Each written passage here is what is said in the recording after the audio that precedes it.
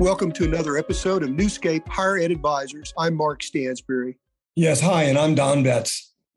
Don, we've had not only 1 year down, 2 years down of success in Newscape Higher Ed Advisors. Noticed one podcast as far as projections for 2021-22 had us at number 30 out of 50 higher ed podcast in the nation. So we're making some progress as far as people listening and getting some conversations going and dialogue about our higher education future. It's very challenging times. And I know that we've talked about the golden age of higher education and now what the new higher education looks like and what the future looks like. And these discussions from communications to cultural diversity and inclusion to all different kinds of topics we've had about how boards relate with presidents and the concerns they have and data management, talked about metrics. I mean, on and on, the last 2 years, we've really covered quite a bit, and we've had some excellent speakers along the way with Nick Hathaway and Jeff King, Randy Butler and Ann Holloway and Joe Haidt, and recently having new chancellor of higher education for our state, Allison Garrett. So we're going to have more speakers. I know along the way we'll have many subjects. I hope the listeners will send us suggestions and questions and some dialogue. And also, if there are those that want to be on this program, please reach out if you have suggestions and things like that. Again, thank you for listening for 21 and 2020, and we look forward to a great new year and wish you a happy new year in 2022. Don, what are we looking forward to in 2022? Well, we certainly have quite a platform to stand on and look forward. Mark, when you and I first stepped into consideration to create Newscape, and we there was no such word as COVID in our vocabulary, and we had a different sense of how this would be. And just like higher ed and all of our friends and colleagues around the country, we've all adapted to circumstances that no one could have predicted nor did predict. And I have found, and I was thinking about this, Mark, when we talked about this session together, it's been a really rich harvest. We've called on people throughout this time to give us their sense, this snapshot in time, and we have grown because of it. But we've also had a chance to connect with each other on a variety of significant issues.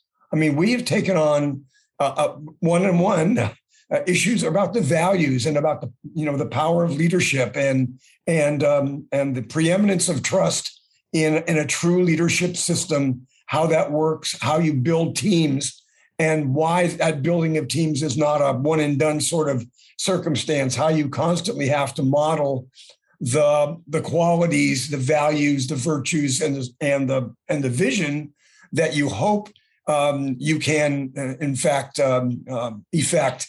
And always for me, and I've so appreciated you in this regard, it's always been not just about what can happen now and what can we immediately shift and change, but it's about how do we invest now for the long view. And I thought that Chancellor Garrett made a really significant point in that regard. She's just not looking at the next year or two, which will be significant for her, but how does she and how does Oklahoma stage itself, what will very likely be, like for most of us, probably the most significant transition in our lives that have occurred over the last 100 years, because there are so many factors that are in motion, so much change underway and being impacted by technology and a variety of other factors, demographics, as she had mentioned. And so we have this chance over this last couple of years to sort of stand in the realities of our moment, and then at the same time use that as a point of departure and look forward. And then we've called on really great friends and individuals who have a wealth of experience and insight, but also have a set of values that help us stay focused. We always talk about true north and about being sure our compass is aimed in the right direction and our ladders are not leaning against the wrong walls, et cetera. But that's all perfectly true. And I think we all go through a mid-course correction several times in our lives. And I think institutions and even countries do that. Is this what we're supposed to be about? And I have found the interaction with you to be incredibly gratifying for me personally, but also the chance for us to say some things out loud that we might not have said otherwise. And a couple of our listeners have made some comments about, you seem like you're willing to speak very candidly and appropriately about issues. And sometimes we didn't even know, as you know, Mark, that we were going to talk about those things. That's right. But they come up because they're provoked and brought out by the interaction. And I think the lesson there, one of the lessons is the absolute central significance of better conversations. Mm-hmm. And I've heard some wonderful conversations through you and with the colleagues that we've had on the program. And as you asked me earlier, so what do I see for 2022 and beyond? I see a continuing rich harvest of bringing in these voices and confronting issues, but doing it in a context that this is a venue that focuses on the value of higher education and its significance to the future of the lives we live and the societies that we're building. We have to be consciously focused on this work, and in its own way, one very small tile in a very, very huge mosaic. I think that Newscape tries to do that. No, and I appreciate your leadership in this and your contribution.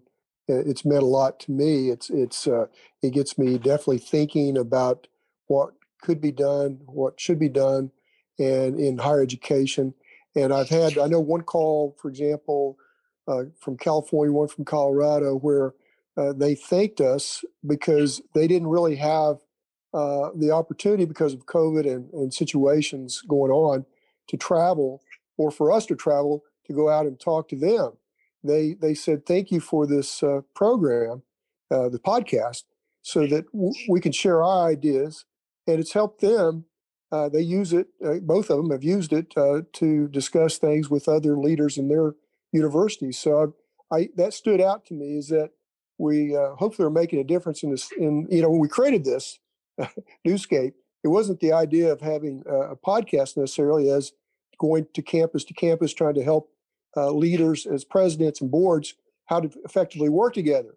What it's accomplished is just that, except through the podcast. It's definitely reached out to what I'm finding is board members and presidents and future leaders on campuses to listen to what we have to offer and discussion and all the speakers we've brought in as well. It encourages them, it challenges them, and I found that has been encouraging to me because it wasn't. Sometimes you put something together, you think it's going to look exactly the way you started it, and it continues to change. But it's been really something that's been very positive in my life, is that we've definitely touched some folks out there, and it means a lot that we keep this going in that regard, because we may eventually be back on the campuses and definitely helping boards and presidents on a one-on-one type basis, and that may come about. But in the meantime, just being able to discuss issues and help people through these issues, I think we hopefully will start seeing some responses soon for 2022. And those that are listening, if they have ideas and suggestions on topics and speakers and so forth, that'd be very helpful. And maybe some challenges they have, we'd like to address those. And one of the unique strengths, I believe, that this project that we've undertaken potentially has, really draws on what really motivated us from the beginning, which was, I always think about it like a Reese's peanut butter cup, the peanut butter and the chocolate. Here we have a presidential experience mirroring up to extensive, in your case, extensive board of trustees, board of regents experience across not just institutions, but systems.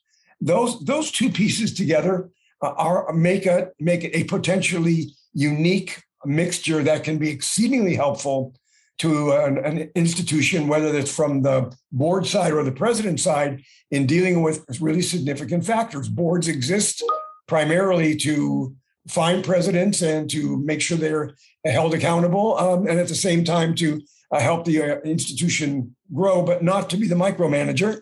And on the other side, the presidents know that they are in fact hired and potentially removed by the board. And a board presidential alliance that works really well advances the opportunities, not just for the institution, but for the students at the institution in a dramatic way, where if there is friction, conflict, a kind of disconnect, it can have untold difficulties, create untold difficulties for the institution.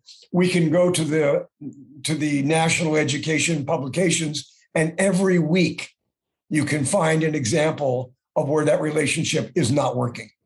And I think that what we're talking about, and hopefully what we're trying to model here, is that relationship is crucial and critical. But I think having both dimensions of the institution, both the board and the president, represented in those kind of consultations makes a lot of sense.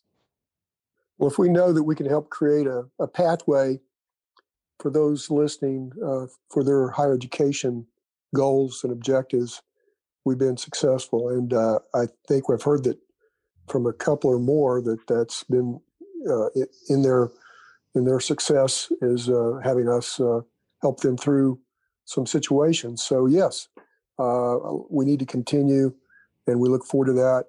Appreciate your support, listeners, and thank you, Don, for your contribution along the way. It's been fantastic. First 2 years, third year we even did better. And you've been listening to Newscape, Higher Ed Advisors. I'm Mark Stansberry. And I'm Don Betts. Have a great 2022. Thank you all.